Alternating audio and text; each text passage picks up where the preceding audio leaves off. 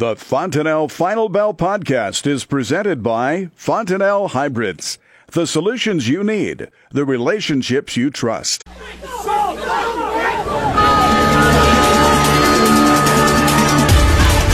It's time for the Fontanelle Final Bell on the Rural Radio Network. I'm Clay Patton. Joining us to talk the trade today is Jeff Peterson of Heartland Farm Partners, Lincoln, Nebraska. Jeff, thank you for joining us today, and I'm happy to be on the Final Bell because we have our grains once again in the green, and for soybeans, it's the fourth day, a fourth higher close that we've seen 4 days in a row. Great to see. So let's start there, and what are you seeing here in the soybean trade today? As we take a look at soybeans, the thing that has been good there is that the fact that we haven't seen any negative news come out of the administration in regard to trade. A few other things that we're keeping an eye on the soybean side is that export sales today were good for soybeans, and we'll talk more about that later on in the show. The other item that I'd say that we're watching is that yesterday we actually noticed on the export inspections report as they are coming out, we took a look and we noticed that they're showing that actually a couple cargoes did get sent out to China, one to China mainland and also one to Taiwan. So that would actually end up being the third cargo that's shipped to China since the tariff's been in place. So we'll talk a little bit more about the implications of that later in the show. And when we look at soybeans as a whole, Jeff, there's a lot of outside market fundamentals that can affect any market. But right now with the trade rifts we see going on, we've seen big moves today, specifically in the U.S. dollar index as well as the Chinese currency. And one hitting a 2018 high, that's the U.S. dollar index. Hitting a 2018 low is the Chinese Yuan. How does that play into soybeans and kind of the overall supply-demand type factors in looking at that? Well, I think it plays right into China's hand, and if they could actually dial something in, that's exactly what they would want. They would want to see their currency cheaper, so it makes it cheaper for them to buy from us if they do end up buying from us down the road, which they will with a tariff in place, or if they are buying from Brazil, they'll be able to come in and buy cheaper there. Also, for the tariffs that we're putting on any of their products that ultimately are coming into the U.S., it also cheapens those up. So I think it's exactly what they're looking for and exactly what they want. Jeff, this question coming in from a listener here looking at it, they want to know what's your thoughts on, has the bean market possibly put in a low? You know, I think, and I'm going to put a big asterisk on this, okay, Clay, and it is if we do not see anything additional come out on tariffs, I think the bean market has put in a low.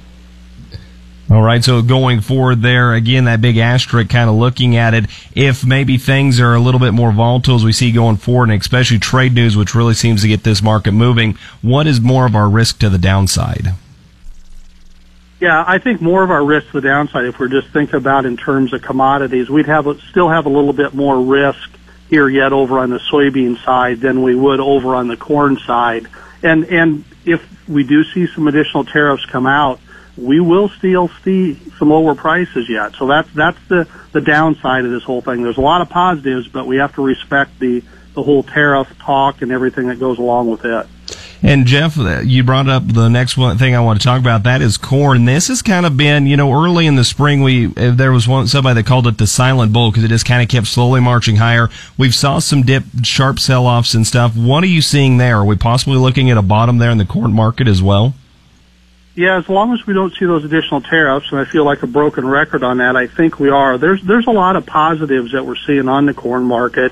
If we dig in and take a look at that, technically, I think we're at an oversold point here. Many of our technical indicators that we watch, whether they are momentum driven or moving average driven, are showing some buy signals in here. Fundamentally, with the report that we got last week out of WASDE, from a fundamental perspective, we're underpriced. I think there's a lot of end users, whether it be ethanol plants or feedlots, that are wanting to buy this market, but they've been patient. And I think what that gives us, at some point they will step in and buy, and really the other side of that becomes who will be the sellers. Well, nobody really is too interested to sell down here, so that gives us some area which we can bounce.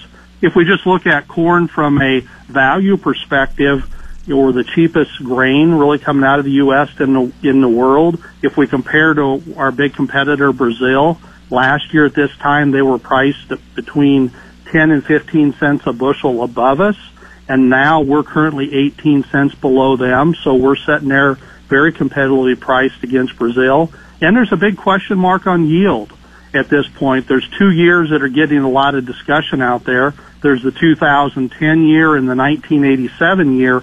Both of those are years in which we progress very quickly on the silking side. We're sitting here, the third fastest silking, going all the way back to 1986 is where we're at right now. 2010 was a little bit quicker. Those 2 years, 2010 was 5.1% below trend. 1987 was 5% above trend. The only real difference between those 2 years would have been the temperatures that we ended up seeing, and in more particularly the nighttime temps that happened. In addition, if it even takes anything more than that, Clay, we also are still looking for a little bit lower numbers on corn production out of the EU and the Black Sea. So there's a lot of positives stacking up on this corn market.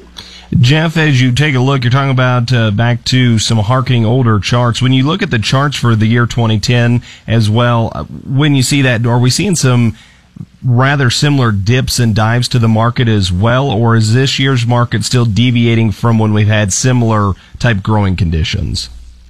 I think we'd have to say we're deviating just a little bit, and the reason I'd say we are deviating a little bit from where we've had these past growing conditions, we wouldn't be down at these prices if it wasn't for these tariffs. So that's really kind of thrown a curveball at everything that we've actually experienced going back to the past.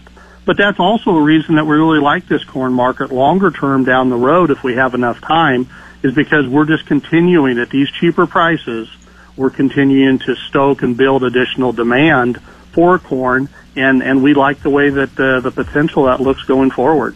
We're talking with Jeff Peterson of Heartland Farm Partners in Lincoln, Nebraska today on the Fontenelle Final Bell. Right now we focus a lot here on just some of the fundamentals behind the corn and soybean trade, but we still have weather as well as what producers can do on their marketing options. This is the Rural Radio Network and the Fontenelle Final Bell.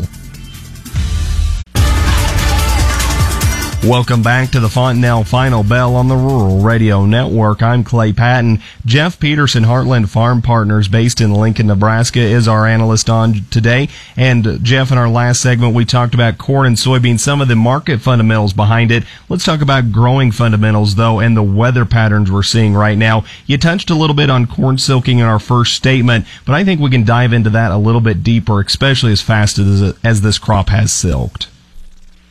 It really has, and that's something we're watching very close, and it has, big impact or ramifications for yield. This is the third fastest silking on record so far, and the only year that would be faster than that would be 2010 and 2012.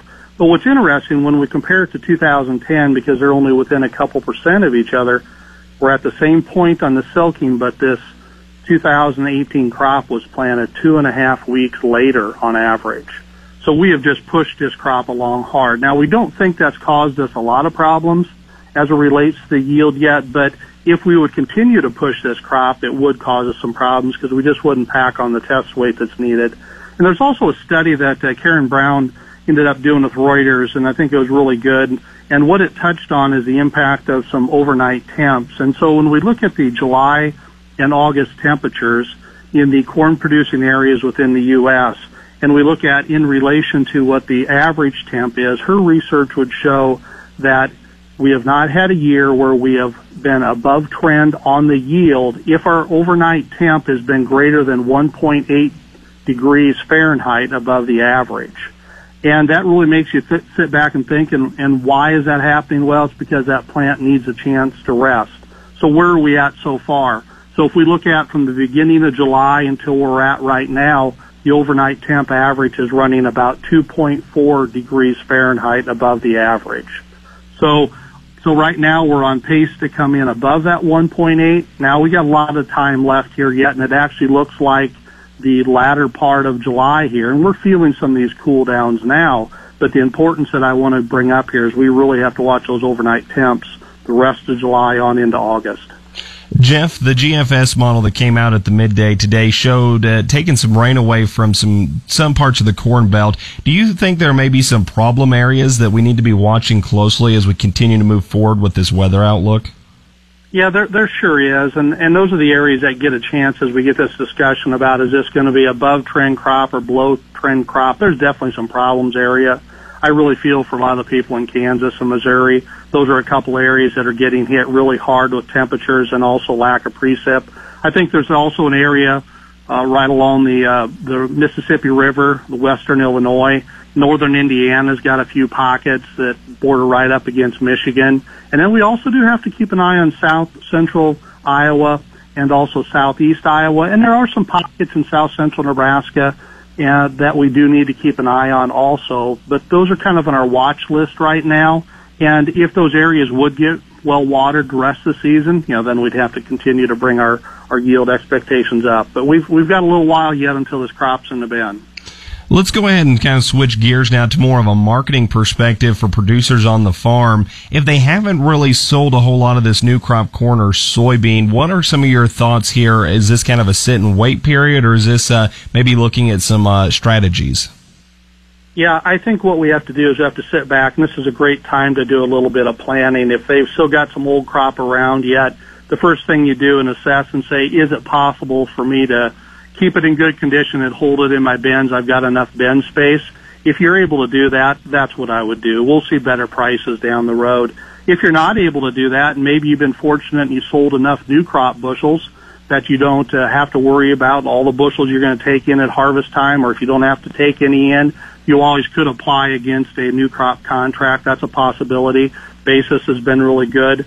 And if that still doesn't work for you, then I think we have to look at a basis contract. We can move the bushels, get them out of the bin, go ahead and apply them to a basis contract. We would want to be able to have the ability to get that basis contract out against, I'd say, something out into the March or May of next year, and probably preferably May or July. So you'll have to work with your buyer to see if you could roll those out. And something along those same lines as that basis contract, some locations have a deferred pricing, not a delayed pricing, but a deferred pricing, which would let you move the bushels, get the basis set, and still be able to establish a price on that later down the road. And the last alternative, if you're comfortable using the futures market, go ahead and sell cash and buy back the futures. So there we have it, our strategy looking forward if maybe you're a little bit short on your new crop or a little bit light on there as well. So overall, going forward in a general trend line for the grains, are we still heavily impeded by trade, or do we have some potential to see a little bit of bull enter the market?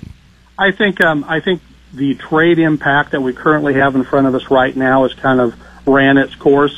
I do think we've got the ability to see a bounce and see some higher prices. But if we have additional things come out in trade, it can go ahead and pull us back. So that's why we have to watch this tariff talk so close for additional items that come down the road. Jeff Peterson, Heartland Farm Partners, Lincoln, Nebraska. This is the Fontenelle Final Bell on the Rural Radio Network.